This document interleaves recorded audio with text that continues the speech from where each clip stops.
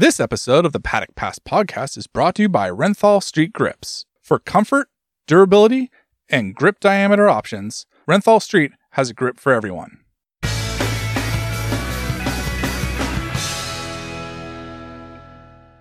Servus, welcome to another Paddock Pass podcast, and where Neil and I have swapped 32-degree heat of Vienna for 32 degrees of heat at home in Barcelona. Dave, is it raining in Holland? It is not. It is actually quite sweaty. It's not 32 degrees, but it's going to be like about 28 or 29. So I'm sweating in solidarity with you boys. Lovely. What a pleasant image. Is everybody well? I had a Welling flight back to Barcelona where it felt like half of the cargo, or I should say the plane, was packed with Dorna MotoGP camera staff. It was like being transported back to a school trip. Neil, did you get back all right? Yeah, got back absolutely fine. We drove up to Vienna yesterday and, simple flight home. Yeah, nothing to report really. Pretty nice weekend in Austria. I mean, we had a gorgeous day on Sunday. Just a shame that the racing maybe wasn't up to scratch. Yeah, I'd agree with that there, Dave. Was it tempting to take the GS out for a spin at some point between lap 2 and lap 26, Dave? Well, I will be honest, it did make me slightly regret not popping over the, 25 kilometres to the other side of the hill here to go and see MXGP, which was literally... that motocross track. When I go out cycling on sort of my longer trips, I cycle past there because it's in a really rather lovely part of the world. Did any of that horrible 4-stroke noise, waft over and bother you in the garden, or not? It was all held back by the Dutch mountain. Fair enough. So, listen, round 10, it's the halfway point of the MotoGP season. We had a 94,000 crowd, if we round it up. Amazing weather, apart from Friday afternoon, where, we did have a bit of summer stormy action.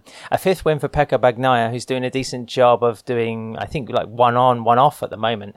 Ducati continued to dominate the stop-and-go Red Bull Ring. That's now 8 wins from 10 GPs there since 2016. KTM satisfied the orange masses with Brad Binder's 3rd GP podium of the year, and Marco Bezzecchi recovers from a brutal dismount in the sprint to be all smiley on Sunday with his 5th podium of 2023. Before we crack on with the show, and we have a short reaction from KTM technical coordinator Sebastian Risse after the race, as well as a talk with Brembo's Mattia Tombolan. I hope I said that right. What were your grades for this Grand Prix, Dave? 1 out of 10. It was pretty. What? It was pretty dire. It was. I mean, like, I have been quite open about the fact that I'm not a big fan of the Red Bull Ring, apart from the scenery and the media centre. The layout is rubbish, and it doesn't produce interesting. I mean, it occasionally produces exciting racing, but that's usually more down to the riders rather than the actual bike. Yes, I defer to Moto3. I'll give the grade. Your points are entirely valid. It was not a fantastic race. It was a fantastic event. Yeah, 100%.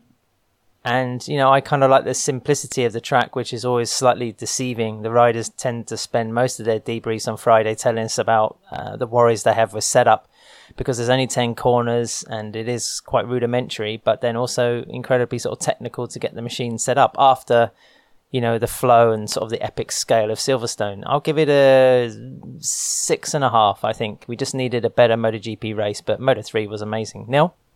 Yeah, I would contest Dave's claim that it doesn't produce exciting racing. I mean, in 2017, 18, 19, 20 and 21, we had brilliant MotoGP races at the Red Bull Ring. But this was definitely not a brilliant race. The event was great. Location was fabulous. Nice weather. That gives it lots of thumbs up. But the race was a stinker. The MotoGP race was a stinker. So, yeah, I would say 5. A 5. What out of that kind of 5, Neil? What was the moment of the Grand Prix for you? Well, my moment was, I think it was obviously quite sad to see, but also just quite funny how it happened. I would say Jorge Martin's move on Luca Marini, it just had this kind of air of inevitability about it, because Martin had been such a wrecking ball in the sprint at the first turn.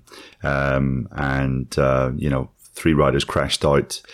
ugly kind of scenes at the first turn. And then when he was passing Luca Marini up at turn 2, I don't think he did anything wrong. But the fact that Valentino Rossi, the VR46 Ducati owner, was standing right at the side of the track, there was just this kind of air of inevitability that something was bound to happen. And sure enough, I think Martin's boot caught Marini's handlebar, and Marini went down. So Jorge, after that, said he was fully expecting of a penalty to come, rode like hell so he could try and build up a 3-second advantage on the guy behind. But the penalty didn't come until after the race, and that was for Sunday's race. I think that coming together was my moment. For Dave, what was your kind of moment from the Grand Prix, your 1 out of 10 event? Again, illustrative of how rubbish the track is. Jorge Martin is the star once again. The first corner crash, where Jorge Martin sort of got a jump and took the blame for that massive coming together. Now, I sat and watched the replay from multiple angles about 50 times.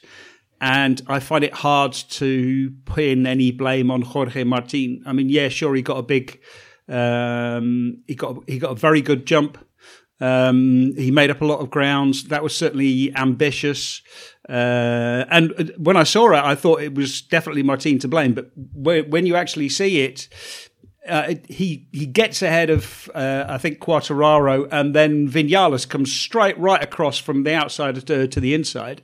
And sandwiches poor Fabio Quartararo, and then it sort of all kicks off from there. So I felt a bit sorry for Jorge Martin after about 6 hours, because I had to sort of watch it that many times. But I don't think it was really to blame. The problem is that first corner. That first corner is uphill, too tight, too close to the start line as well, probably, because people are trying to win the corner in the first or win the race in the first corner, and you can win Pecco Bagnaia won 2 races in the first corner because he stayed ahead of Brad Binder. So that was I think that was. It was sort of indicative of the whole weekend. And again, it's not really, it isn't really an Austrian Grand Prix if we haven't had some kind of massive crash, red flag, whatever. Yeah, I think, I have Jorge Martin categorized later on in the podcast, but I believe there's a point where ambition kind of veers a little bit into stupidity, because you're correct, Dave. I mean, I was asking riders about the prospect of turn 1 for the race. It's very tight. It's on the right-hand side of the bike, compared to sort of Cotta, where it's sort of really, there's a bit of a lip into the turn. The riders are arguably slower and it's reaching right back on itself. I just thought that Martin, he'd done well to make up that amount of space, but the position where he was and, the speed he was carrying, there was going to be some sort of after effect. So I think that's probably why he was mainly the one that was penalised, even though Quartararo was the one that initiated the contact. And I don't think, but I think if you're going to blame anyone, you should blame Maverick Vinales for coming across, because he really cut across the track, even though he had a perfectly good right to actually sort of take that line, but it left no space for anyone else. But I think the reason that Martin got blamed is because he just all Saturday he looked completely out of control. I think he had almost every single one of his laps in Q2 cancelled for exceeding track limits. And then, the other incident, also the Marini Martin incident, Marini afterwards said, just a racing incident. It's just one of those things. That corner or that chicane is difficult. And if you're just ahead, then it's easy to get caught. Yeah, he was late, actually. He was late for the press conference after the sprint because he had been up in race control or race direction looking at the videos. And I made a point of asking him whether the track limits, penalty he'd had, which sort of basically blighted his whole day, was part of the reason. We saw him incredibly animated in the pit box, frustrated, exasperated, whatever sort of description you want to use. And it kind of seemed to set the tone, really. I have Martin down as my loser of the weekend just because there just seemed to be one brain fart after another. I mean, doing the long lap and crashing coming out of that, and spitting the bike into the middle of the track. It just seemed the actions of a bit of a desperate man when, arguably he doesn't need to. I think his bold assertion on Sunday afternoon in his debrief, where he was the only one that probably could have troubled Pecco Bagnaia, was a little bit cocky, but then not entirely false or incorrect. So I think the whole Grand Prix is a bit of a missed chance, really, for Martin. Yeah, Jorge Martin being cocky, I can't believe it. It's just goes against every sort of thing in his nature. Just quickly, my moment of the weekend was, maybe Neil will agree with me, but when we're up in the media centre, that fantastic structure, it's got the best view of the track, you're highest located at the Red Bull Ring. Before the Grand Prix, they had the habitual jet flying over. They also had like a band playing on the start straight, and they're given all the Austrian fans in the main part of the grandstands these specific coloured flags. So when the commentator whipped them up into a bit of a frenzy, then half of the circuit sort of turned into the colour of, the Austrian national flag, and it all just looked very vibrant, and it looked very exciting, and you kind of got the impression that you were at the beginning of some major event. And it sort of just helps conjure these feelings of, wow, okay, let's get it on, let's get going. And that's why it was it's something of a paradox, I think, at the moment with MotoGP, where you have big crowds coming back to circuits. You seem to have interest in the series, but then the product itself is perhaps not really delivering, or we're missing one or two big characters to, so when the racing doesn't deliver, then you kind of fall back on those eccentricities or whatever. That's the little bit of the weird situation for MotoGP at the moment. At this point, guys, a quick reminder to check out Renthor.com. The guys are off-road masters, but have a wealth of components for your road bike as well, with sprockets, bars, grips, and loads more accessories.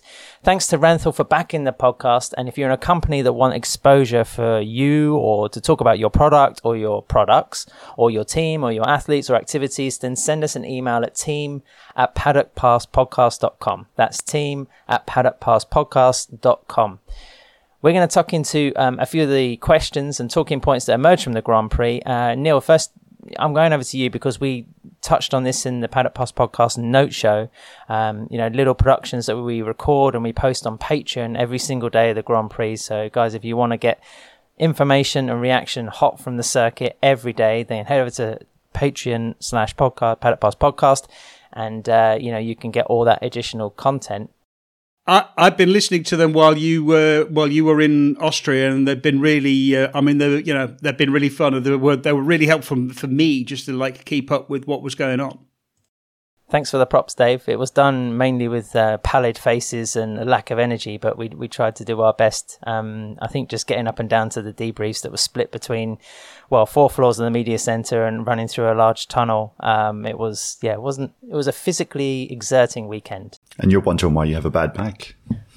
yeah, he's hobbling around like an old man.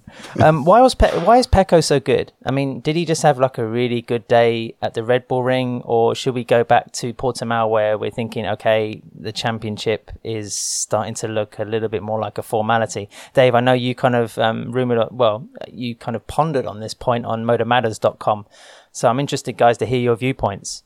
Yeah, I think this is just a culmination of what we were maybe fearing in pre-season, that, Pecco is the strongest guy currently on the best bike in the grid. Everything is just very settled around him as he likes it. He's not having to deal with a great deal of change in the garage. Ducati have seemed to accept that that's the best way for him, that they've got a great package and it doesn't need continual tweaking. And he's kind of at that stage now where he is just riding like a world champion. He's kind of reminding us pretty much every single weekend why he's wearing the number 1 on the bike. I think you would have to go back to maybe Le Mans, the last time that he wasn't really assertive and really impressive. He had that coming together with Vinales there. But since then, since we came back after that May break, he's been stunning. And when he hasn't been winning, he's been finishing second, with the exception of the mechanical issue he had in the sprint at Silverstone. 5.1 second advantage over Binder. I thought that this was a real chance for KTM to kind of show just what they're made of currently in MotoGP, and almost it was as if Pecco was trying to prove a point that, okay, guys, you've done well getting as far as you have done, but you've still got quite some way to go. And, he was just absolutely relentless. Like Dave mentioned, he pretty much won the race into the first corner. I think if Brad had got by him, maybe there was a chance that things could have been upset for, 5-10 laps. But when you looked at Bagnaio's rhythm, around 2/3 way through the race, he was like just on another level, 6-7 tenths quicker than anyone else on the track, or faster than Binder at that point.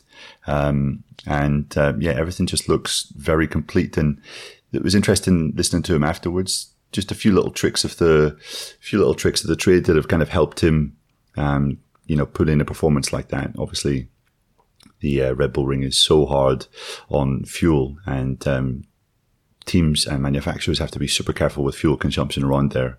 Bagnaia was saying that he pretty much did his sighting lap by engaging neutral coming out of turn 3, running just all the way down to turn 4 with his bike almost turned off, and then he turned his bike off, I think, coming out of the final turn, just so he could save that final little bit of fuel. He was saying you maybe don't consume as much fuel when you're in a slipstream, but he knew he was going to be leading from the front, and to do that, he had to just make sure that absolutely everything was on point and airtight, and those kind of little details you feel are just making the difference at the moment. Fabio Quartararo compared him to Max Verstappen. I mean, it is getting to that stage, isn't it, that he's making it look a bit boring, and 62 points now of an advantage in the championship.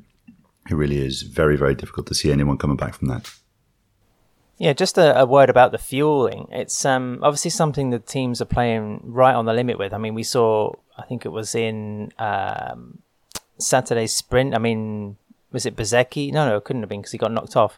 And what session was Bezzecchi? It was Friday. We just coasted to a halt, appropriately right, but alongside Valentino Rossi. I mean, the requirements of the Red Bull Ring, Dave, are quite freaky compared to any other circuit. And, this came about, I think the subject of tyre pressures, was due to be addressed quite severely at Silverstone in terms of the repercussions it would have and the penalties. But then, as we saw with the conditions and the track, it wasn't really applicable. But then in Red Bull Ring, it was a lot more pronounced. I mean, Aleix Espargaro, for example, was mentioning that he felt like he had 2 different motorbikes in the sprint. And Jorge Martin, I think, said by the 9th lap, he was already reaching, a crazy level of pressure. Being able to overtake. He said he could finally make some progression, I think, when he had passed enough people, and when he had some fresh air, he managed to make a 6-second gap. So it just shows, the mire that these guys are in at the moment with trying to, follow riders and overtake riders. The advantage of the sprint race is that you get to set the bike up properly for the race on Sunday. And that was certainly the case for, there were very few people complaining about being over or under the minimum tyre pressure. There weren't a lot of complaints about tyre pressures on Sunday because they'd already had the Saturday race. They had a whole lot of data. They understood the situation a lot better. Also, Michelin had changed the criteria because the Red Bull Ring is, I think, about 650, 660 metres above sea level. That changes the ambient pressure, and so they were a little bit lenient about the tyre pressures. I think the official minimum is 1.88 bar front and 1.7 bar rear, and they I think Michelin dropped that a little bit to compensate for climatic conditions, which is it's the smallest nod towards basically the demands of the requests of the teams. It gives them just a little bit more, a little bit more leeway. So, of course, nobody would actually tell you what the tyre pressures or the minimum tyre pressure at the Red Bull Ring was, but that's never mind. But to get back to Pecco Bagnaia, why is he so good? As Neil said, that attention to detail. But I mean, Pecco probably saved between 100 and 200 millilitres of fuel just by cruising on the sighting lap, because you're not allowed to refill on the sighting lap. So that gives you that little bit more fuel. It gives you a little bit more more movement to play with. He's so precise. He's so detailed. His attention to detail is just really intense. And he's working with Christian Gabarini, who has a whole bunch of world championships with riders. And it, again, is really focused on detail. And the current era of MotoGP is the details where you are making the difference, and especially at the Red Bull Ring, where having the bike right makes a big difference. Probably makes all the difference. Having the bike perfect, not making any mistakes. That's how you win. And Bagnaia is definitely getting into sort of Lorenzo-esque territory, where he's just so precise every single lap, so consistent. It's incredibly impressive and incredibly tedious to watch. Yeah, I agree with that. Also, just another small detail. I think KTM have been sensational off the line all year long, and when we saw Brad Binder on the front row, we thought, oh well, at least he's going to lead into the first corner. But at the same time, Pecco was able to get the jump on him, and it seems that Ducati have found just a little bit of something with their clutch to help them get off the line ahead of the KTMs. I don't think it's the clutch. I think it's the ride height device. They've had a new switch. I've got some pictures of it because it's been at Mugello. It's been at a couple of races. They have a different ride height device operating lever, which suggests that the ride height itself is different. And I suspect that they're playing with the ride height device, and it's just giving them that little bit of extra as for the whole shot for the start. Okay. And another theory on why he's looking so dominant. I mean, if you go back to the end of preseason testing, I think we had Pecco saying his biggest challenges for the championship were going to be Quartararo, Marc, and Bastianini. And obviously, Ineos had his own issues with injury, and he hasn't quite got to grips with the 2023 bike. But we have talked about the struggles of Yamaha and Honda, respectively, numerous occasions on the podcast. I think it is a case that the other best riders are currently just on really uncompetitive packages, and the two guys that are fighting him in the championship are on Ducatis, and they're not quite at that championship monster level that Quartararo and Marquez are at. Martin and Bezzecchi are super riders and could potentially be MotoGP world champions in the future, but I don't think they're at that level yet. So in a way, Bagnaia has been reaping the benefits, reaping the rewards of the current MotoGP landscape, in that his two strongest rivals are enduring, their worst seasons ever. Do we think that Pecco Bagnaia is somebody that Ducati and Gigi Dell'Inga have kind of constructed? He's like a sort of robot that's perfectly formatted to what the bike and the team needs, and also MotoGP at the moment. Because if you think about previous Ducati riders, Jorge Lorenzo, Andrea Dovizioso, even Nicky Hayden, Casey Stoner, a lot of quite strong personalities, particular riding styles. Valentino Rossi, when he was there, all of his might and profile, he couldn't even turn around the Ducati sort of ship at that point. But it seems like, Ducati have molded Bagnaia into this kind of fantastically flexible athlete that's able to, follow the team's lead, follow direction, and be a part of like a package, rather than being someone saying, I want this, I want that, make the bike to fit me. It seems to be the other way around, and it's really working. The parallel I think I'd like to draw is with Jonas Vingegaard, who won the Tour de France this year with the Jumbo-Visma team, because he's in the same mold. He needs a certain set of requirements, and he's willing to work within those requirements. Bagnaia has certain demands. There's things that he wants from the bikes, but he's open to being told, like this is what the bike does, and fitting himself to it and fitting within that pattern. So yeah, I think it's a very good point, Adam, that you have this. Bagnaia fits perfectly into the system that Dell'Inga has, that Ducati has. Like I say, it's the package. I would say, even if Fabio or Marc were on better bikes, I think Bagnaia would still be a formidable package, because it is the complete package. It is Bagnaya's incredible consistency. It's his attention to detail. It's Gabarini's attention to detail and ability to understand, to give Bagnaia what he needs. It's Deligna's ability to understand, to eke out that little bit more performance in areas where no one else has looked. It's just, being able to put the whole thing together. That, I think, is what's making the difference. Well, the Red Bull Ring is, it is the most demanding circuit on the calendar for brakes. Brembo take the biggest discs, the team fit. So, like we mentioned earlier, the demands of this particular track are pretty heavy. We're going to go to a quick break, but when we come back, I managed to get some time with Brembo where we talked about this, also about some of the braking habits of certain MotoGP riders. So, right after, like I mentioned, after the break, we'll be back and straight into that interview, and then we'll continue the pod. Renthal street, chain, and sprockets are perfectly matched for maximum power transfer and efficiency. From racetrack to daily rider, with over 800 fitments, Renthal Street has a final drive solution for almost any bike. Use renthal.com to find the correct fitment. Mattia, thanks for talking to us. We're here inside your Brembo race truck at the Red Bull Ring. It's pretty hot outside, nice conditions for a Grand Prix. Brembo covers the MotoGP grid. I mean, you guys have a lot of work to do. How difficult is it to manage that scenario? Because you're not servicing just one or two teams. Yeah, actually, thanks for you for the question. And yes, it's very tricky. That's why we are in a Brembo race truck, because they help us to cover Moto2 and Moto3 paddock, while MotoGP is all covered by Brembo people.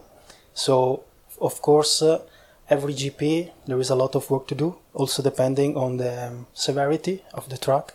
Here in Spielberg, the severity is the higher of our chart, let me say. It's a 6 category, which means we expect to have a lot of, I won't say trouble, but there will be high temperature of the disc, of course. We will see the heaviest configuration, so I expect to see almost all the grid with the 355 disc, which is our bigger disc.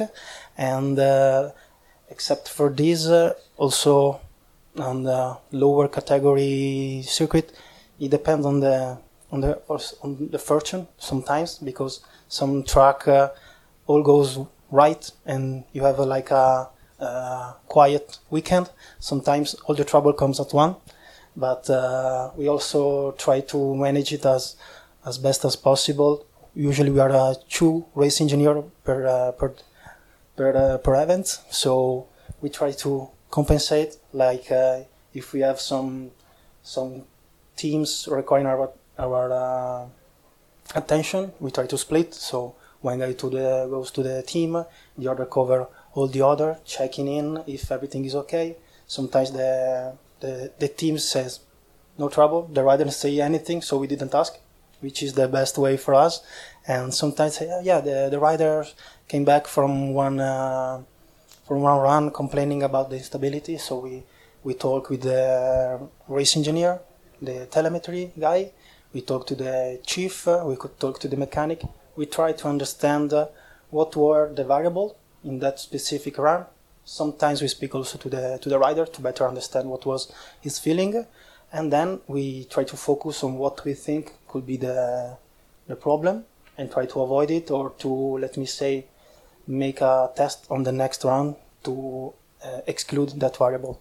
So it's pretty tricky. What are Brembo actually supplying the MotoGP teams with? Is it something where you give them inventory at the start of the season, or is it every race, the service quite comprehensive? How does it work? For in the initial part of the championship, we deliver a package, which is like the minimum package available to continue to all the season. But during the season, of course, all the teams purchase a lot of more component, like for sure the pads, the disc, which are, let me say, the component that wear most. Also sometimes depending also on the crash, because if your rider has a lot of crash, maybe the master cylinder, the caliper also could have some break. So during the championship, there are some order of new part, but also the caliper, master cylinder have, after a certain mileage, require the maintenance, and all the components are sent back to our factory where they are overhauled and then sent back to to the race team. While, as I explained before, Moto2 and Moto3, the overall components are done here on the racetrack, which is a good help for us, so we can concentrate only on MotoGP, and so in-house just MotoGP components.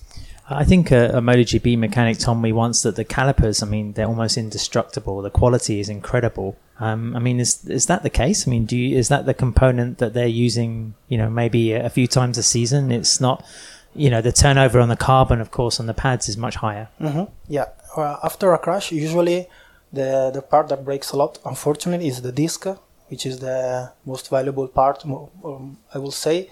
The lever on the master cylinder, sometimes also the master cylinder. The caliper actually gets some scratches. Maybe, it's fin caliper, so maybe some fin gets chipped off. But if the main body of the caliper is stable, let me say, we don't see any crack or something, we suggest the team to continue to use. So, yeah, after a crash, you will see maybe not as nice as brand new, but still working. You said that you give teams a pack at the start of the season. When it comes to testing or trying new things, is that something you can do with the MotoGP teams? Do you use maybe the MotoGP test teams? For example, would, say, Danny Pedrosa test something new for Brembo, or how does it work? Yeah, it's something that is done, let me say, parallel to the championship. All the team develop their own product internally, and so also before bringing to the, let me say, the main team, a component that we have developed, they always pass through the test team to see if they actually see an improvement, and if the test team says okay, then it's moved to the test team and to the race team, let me say, which are gonna test on the maybe FP1, FP2, and if the rider says okay, then they will keep it for the rest of the weekend and maybe for the rest of the season. When you see the top speed in MotoGP reaching 366 kilometers an hour, does that make you kind of proud of the technology that, you're part of the package of the motorcycle, that, the guys can do this? Or do you, are you a bit fearful at the same time, because that's even more of a test? Yeah, I think it's both of them, because for sure, when you see that there is a person on that bike going 360 kilometers per hour, for sure is a huge responsibility. But when the rider come back, and usually they're always happy when they talk about Brembo, this gives us a good feeling, not only for us on the track, but also the people at our home, on our factory. They're always proud. You can see in our factories a lot of picture of the rider, also Formula 1, MotoGP. So it's something that we live on our gut. So it's something that we truly like. I think motorcyclists can feel the progression of the quality of brakes on the road, in the last 10, 15 years. Mm-hmm. When it comes to MotoGP, can you tell us what's been the biggest area of development? How have you seen Brembo progress, say, in the last 5 years, especially with the progression in aerodynamic and the performance of the Michelin tires? How have the brakes moved on? I will say that the main topic that we are focused is to give the rider a stable feeling from the start to the end of the race, which is something that most riders tell us that we have achieved, because before the era of the carbon material, let me say, it was something that the rider could feel, that the feeling of the braking through the race could have some differences. And in the last years, the energy that the braking system should intake and gives back to the environment is increased a lot. So we had to work a lot to be able to dissipate as much as possible this heat and give the rider the stable condition as possible, because it's something that with the aerodynamic is also more important, because also when the rider is in the slipstream on the previous rider, if the stable is not acquired, it could bring to a long break, let me say. So it's really important for us to give the rider the best condition, not only on slipstream, but also, when the rider goes out of a turn, you can see sometimes that the steering wheel is shaking a little bit. In the past, this feeling on the next turn would have the lever has gone a little bit wider.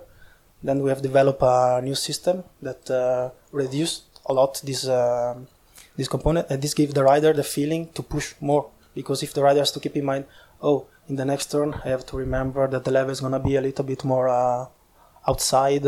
There's more play. Yeah, there's more play, something that he has to keep in mind, so you can concentrate more on the let me say, on the turning, the acceleration, and maybe the braking we try to give it less thought as possible.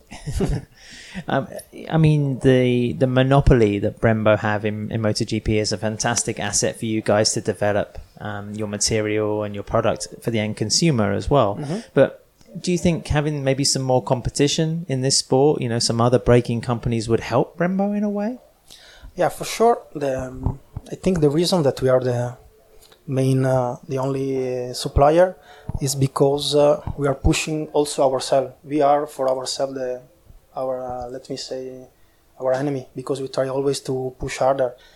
And let me say, for sure, an external part could give us some more, energy, some more force. Motivation? Yeah, motivation. That's the word I was trying to reach. But for sure, also in Superbike, Honda has moved to Nissan braking system, and for sure, this is for us new motivation to push harder, because for sure, when you have for a long time the main client, you tend to why push when everything is working fine, but we have a strict relation to all our client, so we always try to ask them if they see some room of improvement. So we always try to improve a little bit, even though if the client says everything okay, nothing to complain, but still we try to be prepared for the future. I wanted to ask you that question at the end of the interview, actually, but because you're talking about it now, I mean, where do you see the development for braking in MotoGP specifically heading in the next few years? Is it about even more stability, or I don't know, is it something to do with even pressure, helping the riders with less force physically? How do you see it moving? Yeah, for sure. One area of development is to reduce the force of the rider on the lever, because we have seen in the last year a lot of rider has the surgery on the arm because of too much arm pump. Arm pump, correct. So we are trying to give the rider the possibility to actuate with less power the lever, but actually some rider doesn't like it, because then you have too much play on the lever. If you do less power, it means that the lever is more soft, and some rider prefer on-off lever. So it's always tricky to combine these two area. And I think another area of development could be also the geometry of the disc. Now we have seen the disc with the fin part. For sure, I will say about material. Carbon material is still the main player for the next years. Now we have started to also the bike. You've seen a lot of aerodynamics. I think that the main area of development could be the geometry of the pads and the disc, or the combination of both. But we will see. I remember Andrea Dovizioso, I spoke with him about Brembo. I mean, he was one of the hardest brakers in MotoGP. He gave your equipment a good test.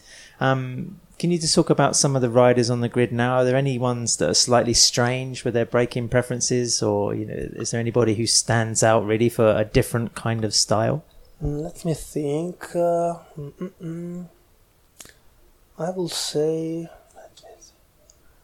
something that we can see also from outside. I think the KTM has a pretty unique way of braking and turning, because they use the slider pretty heavier, while Ducati has a more stable braking. They try to approach the turn with a strict angle. They do the... It's more traditional almost, isn't it? Yeah. I mean, you could say sliding is also another way. Yeah, sliding is another way. They try to make the turn a little bit more soft, while the Ducati is more like puncture. Hard in. Hard in the end, and to also, use the stronger the engine, which is a good point from Ducati. But actually about the rider itself, let me think. I mean, is there one rider who's completely wearing out the rear brake, for example? I mean, I know there's probably... the rear brake, for sure. Jack Miller, someone that uses the rear brake pretty heavier. We can see from the data the pressure on the brake, on the rear brake, is something that he play a lot with it. He really like to play with it. Other rider maybe don't use it, or just in case of emergency or traction control. But he use also on the entry, on the central part of the turn, is something that is pretty unique. Yes, I would say Miller. We were speaking with Fabio Quartararo earlier today, and he said that this track, Red Bull Ring, is one of his favourites, purely because of the hard braking. I mean, he also has a different style of motorcycle, of course, the Yamaha, the way it enters the turns. What about the data you see from him? I mean, is he doing anything on the motorcycle that's eye-catching? I will say from the data we see, it's pretty, let's say, average in terms of power of the braking, also the temperature of the braking material. Actually is in the quite average. We never hear any complaint from Yamaha, both rider. They are using our component standard. I think that the rider itself, he has the quite of talent to keep the brake a lot inside the turning, even if the lean angle of the motorbike is pretty high. This is something that I will say Fabio and also the Yamaha is something that they were quite of standing out. Mattia, thanks ever so much for your time and for letting us come into the Brembo race truck. It was a pleasure for me. Hope to see you again. Thanks again there to Brembo for letting us know a little bit about their work and, of course, the particular demands of the Red Bull Ring. Guys, onto another talking point that was forced quite prominently to the forefront over the weekend. The Pura Mobility Group, of course, go racing with 3 brands, Gas, KTM, Husqvarna motorcycles as well. You had all the top brass there at the weekend, both from Red Bull. You had Hubert Tronkenpoltz and Stefan Pura, of course. Allegedly, a meeting was had with Dorna management, the Espelletas, whoever else was in the room. And the appeal to get another bike or bikes on the grid for next year, mainly to accommodate the problem that KTM have in 5 outstanding and contracted riders into 4 slots, didn't go terribly well. And, I just want to, for a moment, talk about why Dorna won't give, another space on the grid for KTM, especially if it's financial. And the Pura Mobility Group say, no problem, we'll pay everything. You just, forget about the money side of it. I contacted, Dorna on Sunday morning just to say, guys, is there an official reason why you're saying that KTM can't have another space on the grid? And, credit to Carlos Espeleta, who came pretty much straight back, or by the end of Sunday, he had replied saying that they were putting together a piece of content involving KTM to explain their decision. So until that kind of services, all we can do is speculate, really. And I just wonder what you two thought about the situation. I mean, should we have another orange bike, a red bike, or a white and blue bike on the grid? And, why not? I mean, I think we should. It would be great for the show per se. I mean, everyone I think wants to see Pedro Acosta up in the Premier class, and it would be a neat way for KTM to get around this situation. But at the same time, it's a situation of their own making. It's a problem of their own making, and Dorna might credibly make the point that why should we kind of alter the structure of MotoGP just because you've got yourself in a bit of a bind with your riders, with basically having, as you said, 5 guys fully believing that they are going to be in a MotoGP seat next year. That's not Dorna's fault. That's not Dorna's creation. And just 1 or 2 things that we heard at the Red Bull Ring. It does seem that, we had 24 bikes on the grid last year. We now have 22 bikes on the grid.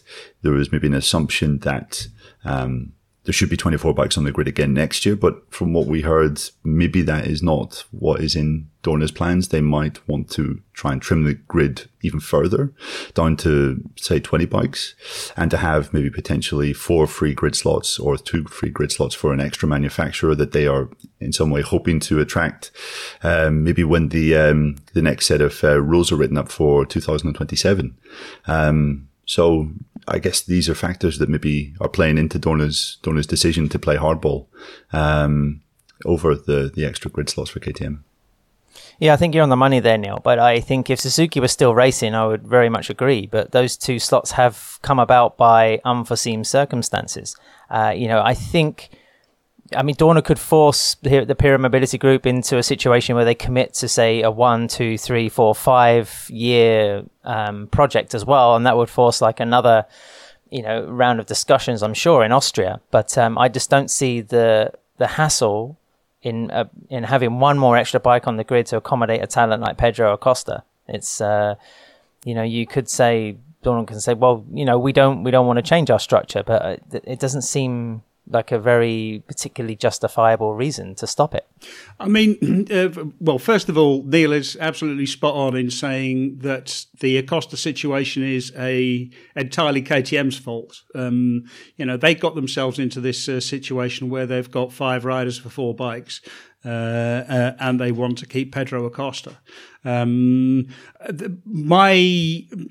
guess at why the whole situation is like this is because if Dorna give up, let's say that Dorna give KTM, I don't know, 1 more grid slot for the next 2 years.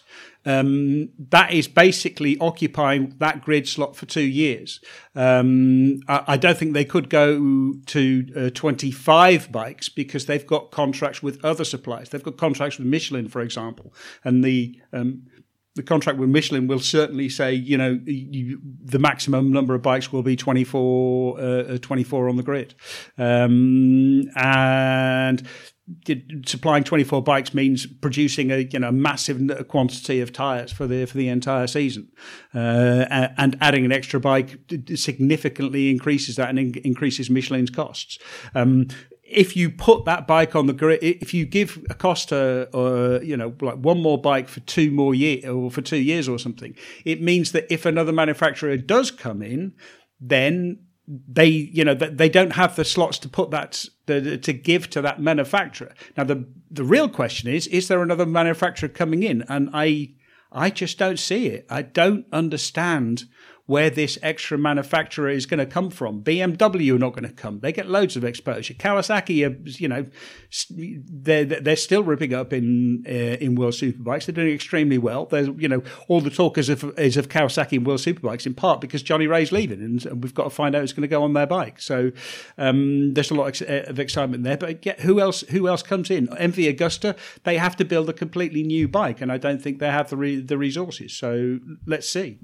And why would they come in before 2027 when there could be quite a drastic shake-up of the technical regulations? So to come in and build the bike for what? 1 season? 2 years? Yeah, 1 season, 2 1 seasons. It doesn't really make sense.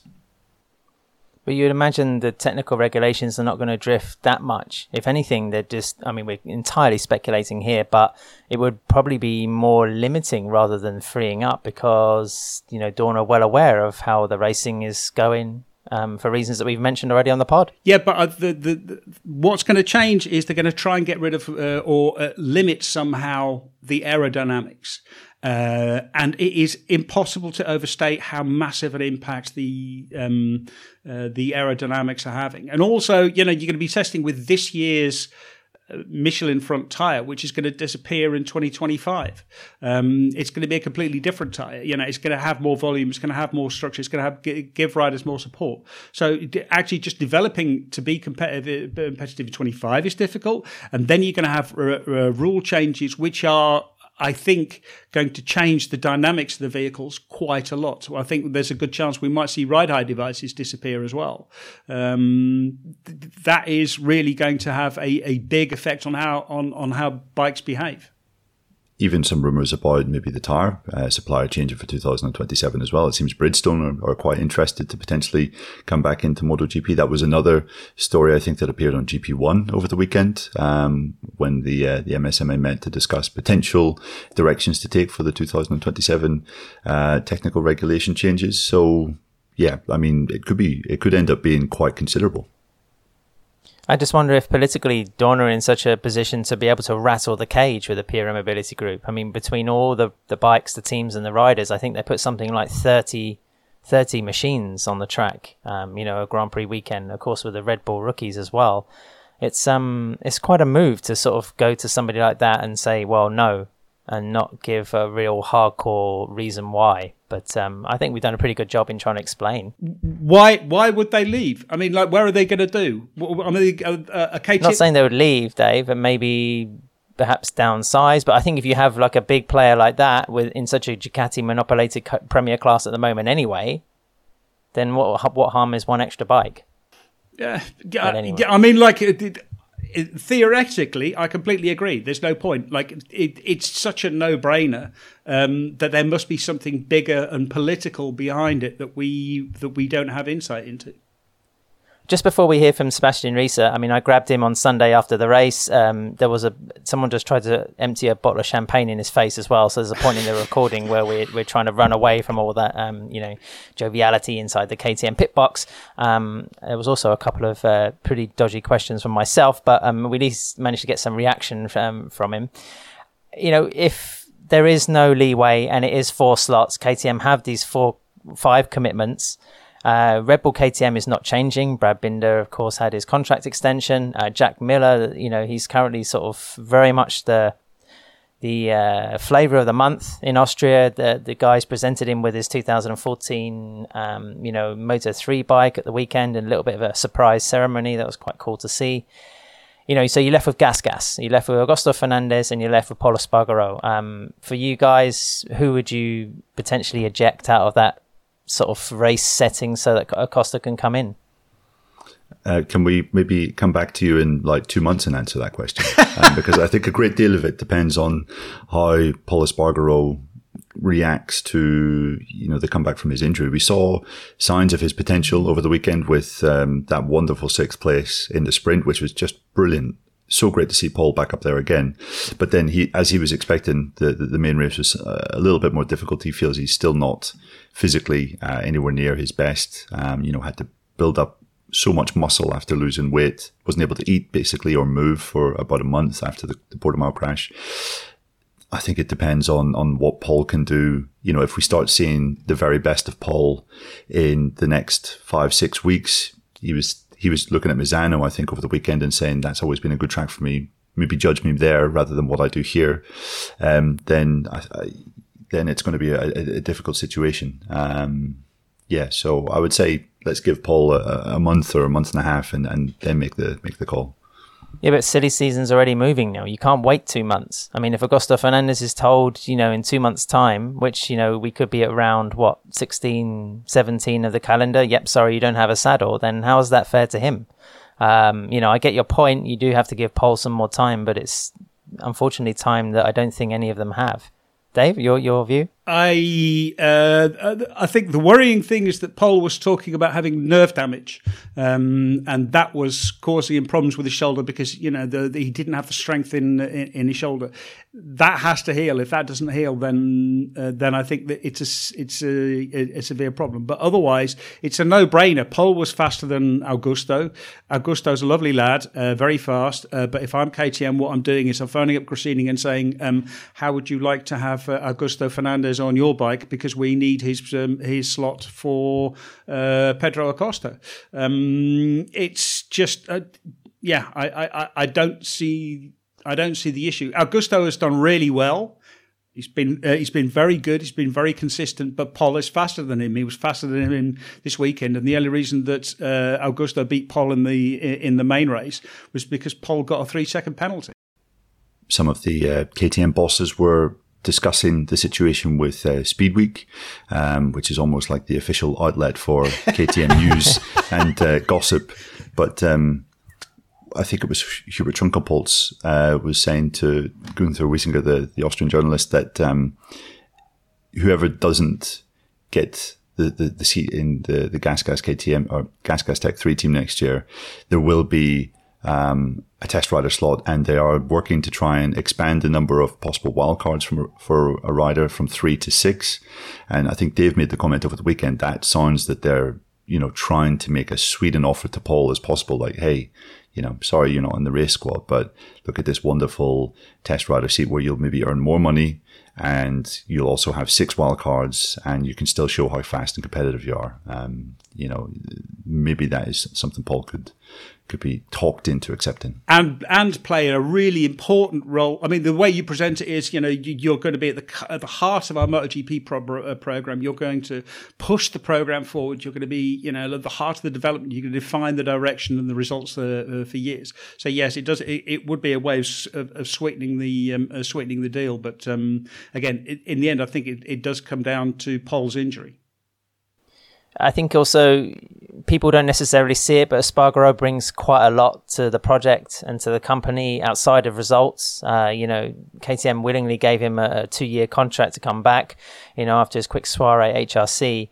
And I think also there's a PR side of it where KTM, of course, took the 2 fastest riders from Moto2, tried them out in a rookie team effort. It kind of failed miserably. And, there was a lot of public talk about how we won't go there again, how we won't run a MotoGP again, a team with 2 rookies. If you do field Augusto Fernandez and Pedro Acosta in 2024, then essentially that is another team of 2 rookies. I think Fernandez is one of only 2 riders in the whole class to have scored points in every single round this year. That's I think in terms of course, he's already Rookie of the Year because he's the only rookie. But, in terms of progress, I think, he hasn't done a bad job at all.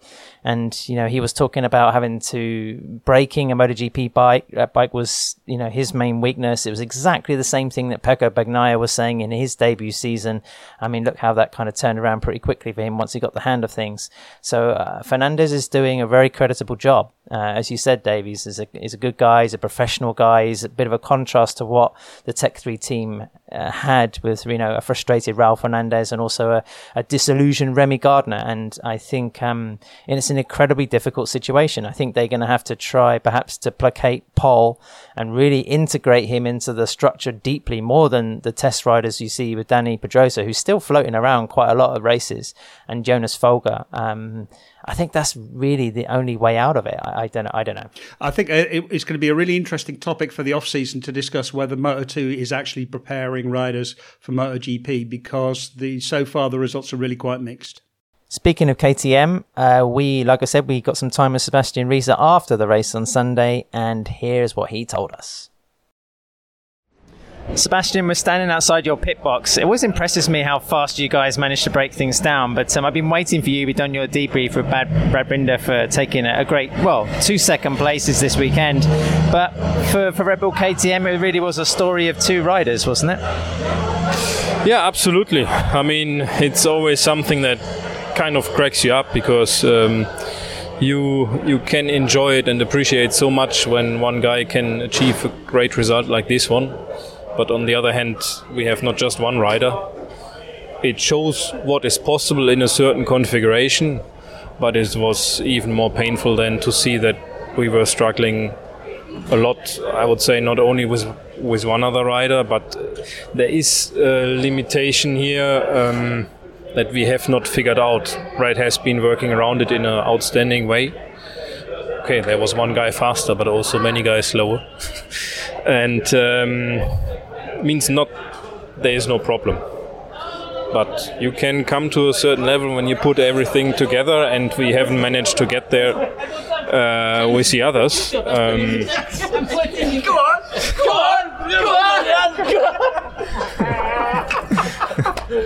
You need a laugh either, come on. So it's racing, we've had this many times, and you have more than one heart in your body in this kind of situation. Still, we are super, super relieved, to be honest. This track has given us nightmares for 1 year. It was horrible to see some aspect of the performance here last year, especially exit of turn 3. Not only exit, performance in turn 3. And we were super relieved already on practice Friday afternoon to see that looks like we have kind of figured this one out. Then we saw other problems coming instead. It is what happens when you develop the bike, when you develop the riding style. You solve one thing, it causes partly other problems. It moves you on to the next problem, and this is normal. So we try to attack them and finally what we saw was that the big limiting factor was then preserving the tire enough, which was not so much of a problem in the previous years. But with what we did, we came to that point. Looks like also other guys came to that point, I think.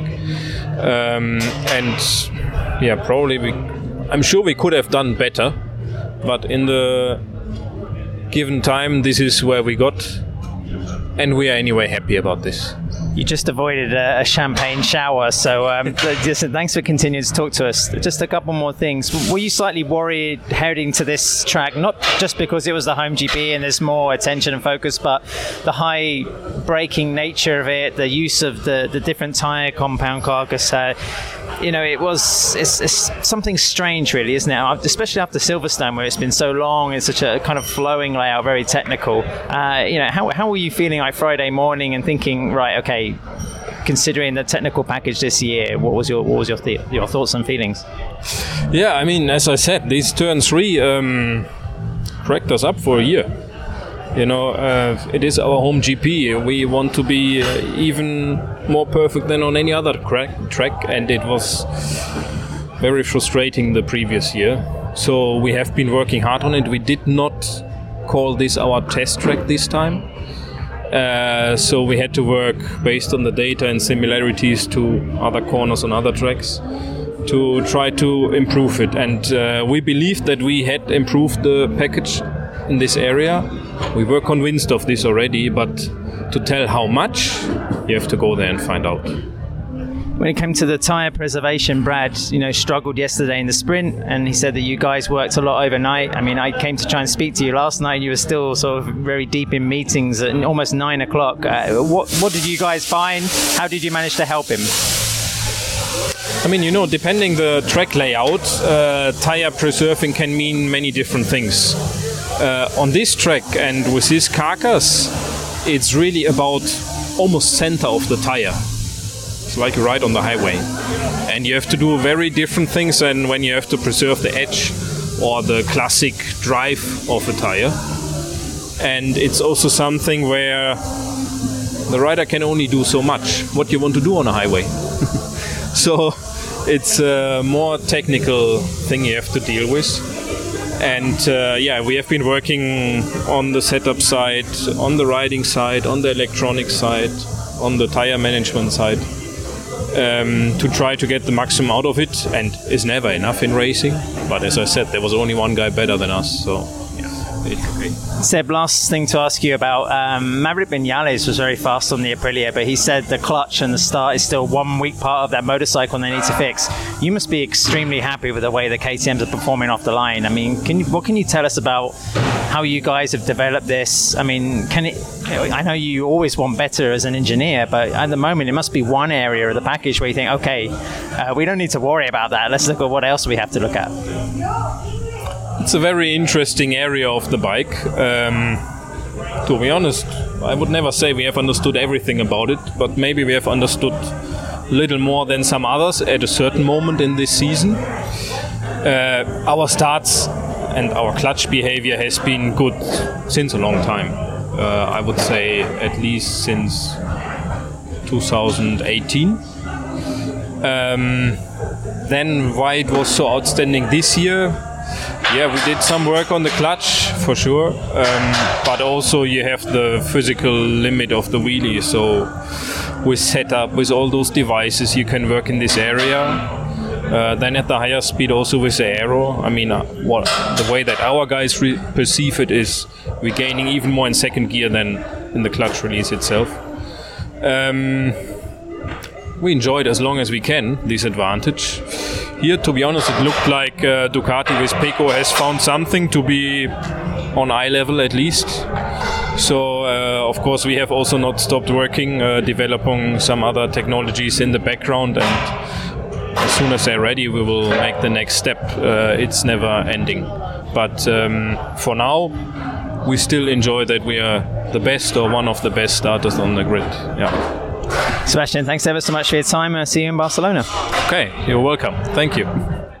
Thanks to KTM there for letting us talk to Sebastian. Next question, guys. Marc Marquez. Dave, what did you make of it from a distance, working from home and just sort of seeing the interviews and the debriefs? His demeanour largely around Red Bull Ring was not quite a scowl, but, Marc is not a happy chap. No, because he's having to ride within himself to build his confidence to get rid of the bike. He's very unhappy. He's not really. I mean, we saw. I can't remember if it was Friday or Saturday, what Marc was capable of. He did throw in a couple of those really just amazing rides where he's overriding the bike. He's much faster than anyone else on that bike, but he also knows that he's really skating. He's having to take a lot of risk to do that, and he doesn't want to fall off again. So it's quite clear that he is, deeply, deeply unhappy. It also seems clear that he's going to leave Honda, and the only question is, when does he do it? Does he do it in 24 or does he do it in 25? And I think he leaves in 25. Is he not too old then, Dave? I mean, also, the big question is how far or how deep is Marc Marquez's patience after essentially 3 years trying to recover from this broken right arm? How much does he wait around? Does he commit himself completely to Honda, saying, I want to turn around the fortunes of the whole company, not just my own? Or does he, say, jump on the second Gresini bike next to his brother, takes a massive slash in salary, also has to probably pay HRC to get out of his deal? It sounds very fantastical, but, could it potentially happen? Alex and Marc Marquez in the Gresini team, it means the Gresini team is no longer the Gresini team, it's the Marquez team. And I don't think that if you're the owner of the Gresini team, you want that to happen. No matter, even though you would be winning everything, you'd probably win a world championship. You would still, it wouldn't be your team anymore. You heard, I think it was at Silverstone, again, Gunther Wiesinger of Speedweek actually said to Marc that Stefan Pierer, CEO of the Pierer Mobility Group, had told him that Marc had contacted him or got in touch over something like 2 or 3 times over the summer break to inquire about the possibility of riding in KTM and MotoGP next year. And Marc sort of just froze in the headlights and said, well, I didn't speak to Stefan Pierer. And then, Gunther said, well, I think maybe it was your manager. And again, it was quite funny watching Marc squirm. So, from that, you can definitely say that he's exploring ways to get out. But whether it's just viable is another thing. But one thing I think is for sure, he was 12th here in Austria and afterwards was kind of speaking about it as if he had done something quite good. And there's no doubt that during the race, I think he was riding quite well. You have to look at just where the next Honda finished in the race, and it was, I think it was Taka Nakagami down in there. In fact, sorry, it was Taka Nakagami, something like 12 seconds behind him. Scroll. Was it that obvious, Dave? No, but the point is, you're having to scroll to get to the bottom of the list to find out exactly where the next Honda is. That's exactly the problem. And Marc finished the race. I think, he finished the race on a Honda. That's some achievement. Yeah, first time in 301 days. I think the first time for a Repsol team to finish a Sunday race since, with either Marc or Mir, since Portimao, which is pretty ridiculous as well. So, and we're only halfway through the season. That's the point that I wanted to make. We have 10 more races to go. Can he put up with this himself? Can he find ways to motivate himself when he knows that he's going to be finishing 12th, 11th, 10th? Maybe on a good day, maybe in certain conditions, he might be able to get us top 6. These are not the kind of things that motivate Marc, and these are the kind of things that he used to slag off with such glee. Valentino Rossi would always say, I'm not going to be one of these guys that's riding around in 10th. I'm only going to be here if I could win. And, he's so far off that now. Honda are so far off that the end is imminent. As you just said there, it's just a question of when is it imminent with Honda. The Misano test is going to be absolutely crucial. If that bike is not a significant step forward, then I think that's when you'll see the difference. No, but there's going to be nothing at the Misano test. I mean, that's something they needed to get ready for like over 10, 11 months ago. It's, I think everyone's going to be focusing on Mark's reaction at that day in Misano, and I don't think it's going to be a positive one. And Fabio's. Yeah, I mean, Fabio in the debrief was asked, is it true you were having a chat with Honda? Which he had a big smile about because, essentially, why would you want to leave Yamaha to go to Honda at the moment? I mean, yeah, Neil, we've got half a season to go, but how fast can you go on a unicycle? Exactly. Are you? Would you prefer to be kicked in the nuts or punched in the face? But I just the big thing is, can we see Mark leaving Honda? I mean, it's a relationship that's just gone on for so long. It would be a big move for what a short-term gain or impact. I mean, he's won so much. He's obviously comfortable for the rest of his life.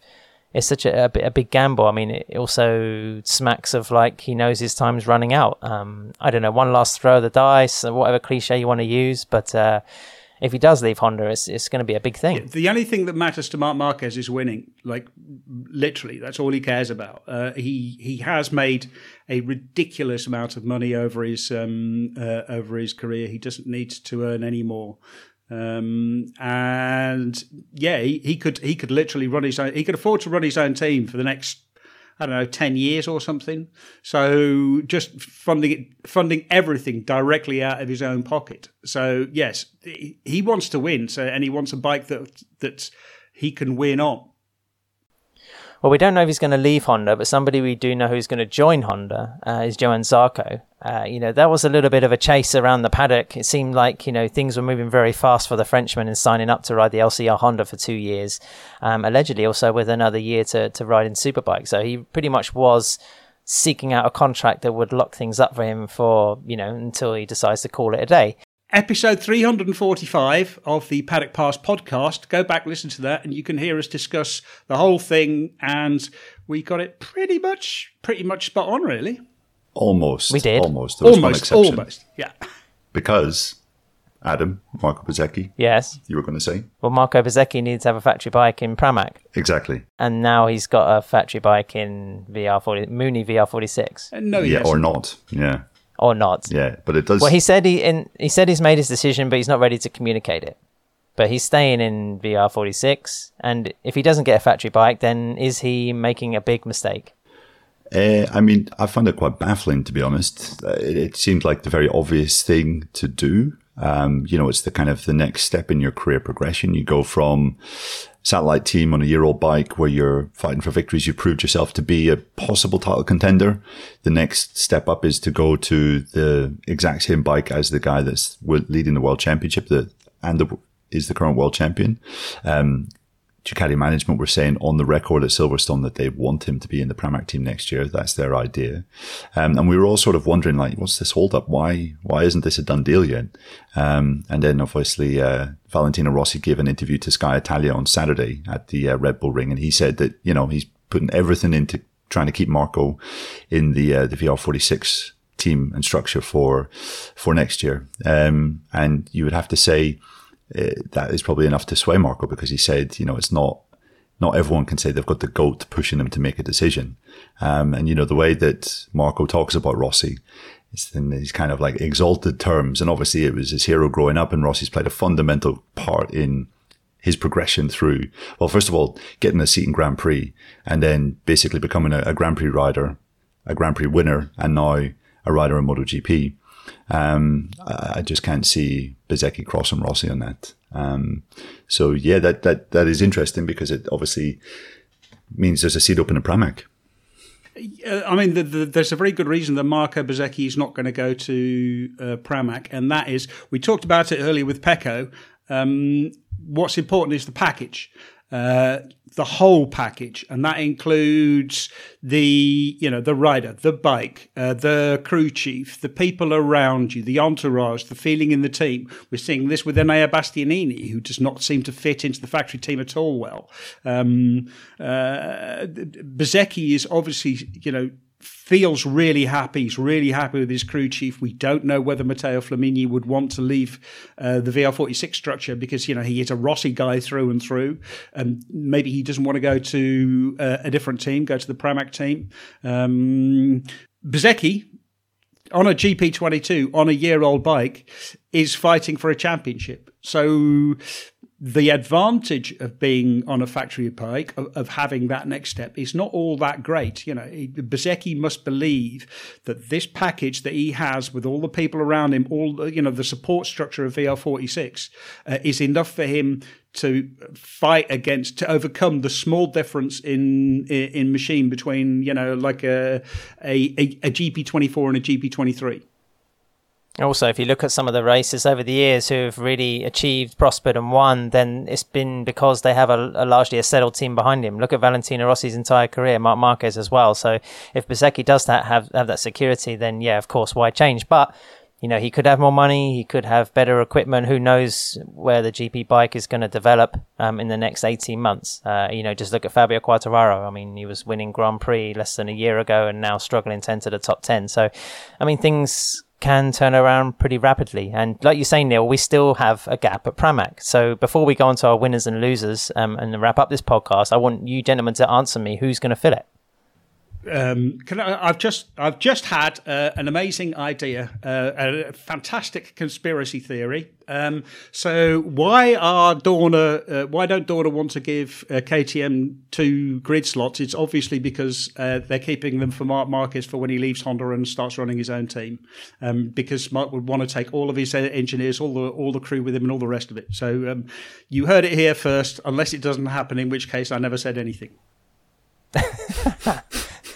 Okay, stamp the number of the podcast. Neil, who's going to go to Pramac? I mean, you have to say Franco Morbidelli, really. I mean, he's the most obvious subject. Well, Ad, if you wanted to be a real presenter and seek this section of the pod, I never wanted to be a real presenter. Go on. Seek this section of the podcast naturally into our winners and losers section. My winner actually is Franco Morbidelli, because after a decent season, you would say, you know, certainly a step up on what we've seen from Franco in the last year and a half. You know, he's been steady, he's scored points in every race.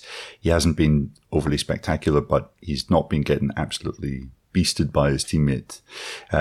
He's been pretty good. And you know, 11th place at the Red Bull Ring isn't a bad result, considering Fabio Quartararo was 8th and just 2 seconds ahead of him. But yeah, despite, you know, this kind of checkered recent history with Yamaha, it does look as though Franco is is going to be the beneficiary of Bezzecchi's decision to not take the Pramac seat. So it's a pretty good graduation, isn't it? I mean, it's definitely fallen upwards. And, you know, many were in doubt as to whether Franco would even have a place in MotoGP at the start of next year, back whenever this season started. And it looks like he could well find himself on the best bike in the grid next year.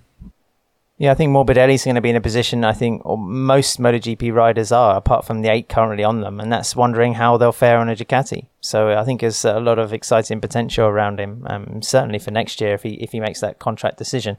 I mean, the week after next we have Catalonia and it goes straight into Misano. So you think by those 2 weeks, you know, there's going to be a lot of confirmation of movement, and you know, the management team at VR46, I'm sure, are pretty busy trying to get things locked in at the moment. Speaking of winners, Neil, I mean, you told us your first one. A quick shout out to some new patrons who have joined us. You are winners also. So thanks to Lindsay Q, Dave Clemens, Scott Casey, Robert Gasper, Mark Salisbury and Scott Armstrong. Cheers, guys. Hope you're enjoying some of your extra content. We have been a bit slack on non-GP stuff, but we're doing our best. We have a few interviews in the locker. Actually, we'll try and get those published in the free weekend before we get to Barcelona. Oh, we're already in Barcelona, some of us, but you know what I mean. Dave, who's your winner from the Red Bull Ring? I mean, the winner, the man who did. I'm starting to call it 5 1s because that's what it looks like on the results sheet. If you look at the rider performance, where you take pole position, start the sprint race from pole and win it, and then start the main race from pole and win it. Pecco Bagnaia just totally cleaned up this weekend and dominated and earned it. Yeah, I don't think we can really nominate many other contenders for a winner from this particular Grand Prix, but for just to be a bit different, I'm going to say Brad Binder. You know, that was, I think, his 3rd podium finish of the season.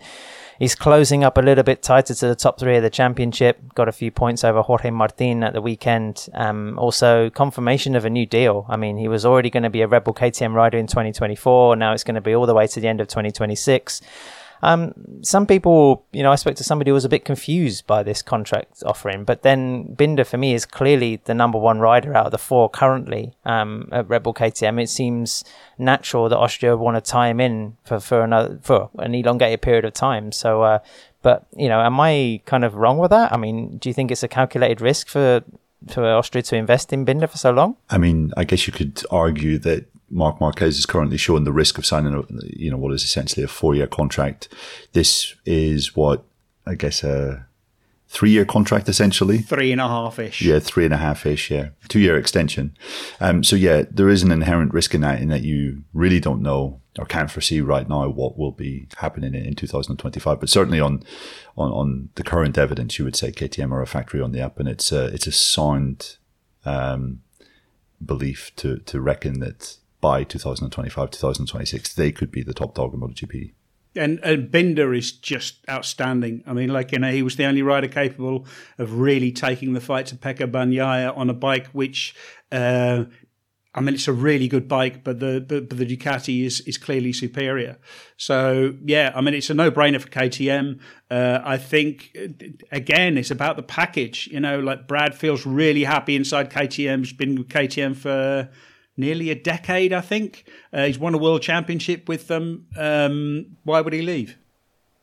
Yeah, 2015, 16, of course, was the Moto3 championship year. And then one Grand Prix came close to it in Moto2, and then obviously set milestones for KTM in MotoGP from 2020. So, but guys, where there are kings, there are jesters. I think I already mentioned my loser for the weekend was Jorge Martin, just for the various brain farts. I don't think he won many popularity competitions throughout the Red Bull Ring. He missed a podium, I think, for the third Grand Prix in a row when he was, looking at one point like he's going to run Bagnaia pretty close for the championship. So I pick Jorge really, but also just a little nod to Maverick Vinales, who looks so good, on the Aprilia throughout practice and qualification, starting from the middle of the grid. And it was quite dismaying actually to see that he couldn't get away with the KTMs. I mean, the sprint was terrible. Also the Grand Prix, we asked him about it on Saturday as well, and he just said, ask Aprilia. He says, the clutch and our starting system is the weakest point of the bike. And I said to him, well, when are you going to be able to rectify that? And he says, well, maybe the off-season. And which was kind of surprising, really, because Aprilia have probably shown themselves to be the most reactive factory. I mean, when they have something new, they not only like showing it off, but they like bringing it to races and throwing it straight into the hands of Aleix Espargaro and Maverick himself. But Maverick was pretty upbeat. He wasn't. I mean, we've seen him in far more kind of despairing situations. But I think that was a big missed chance to get another podium. I was transcribing his debrief, and it was on Sunday, and it was incredible how much he was at pains to stress that I did my maximum, I got my maximum, this is the maximum.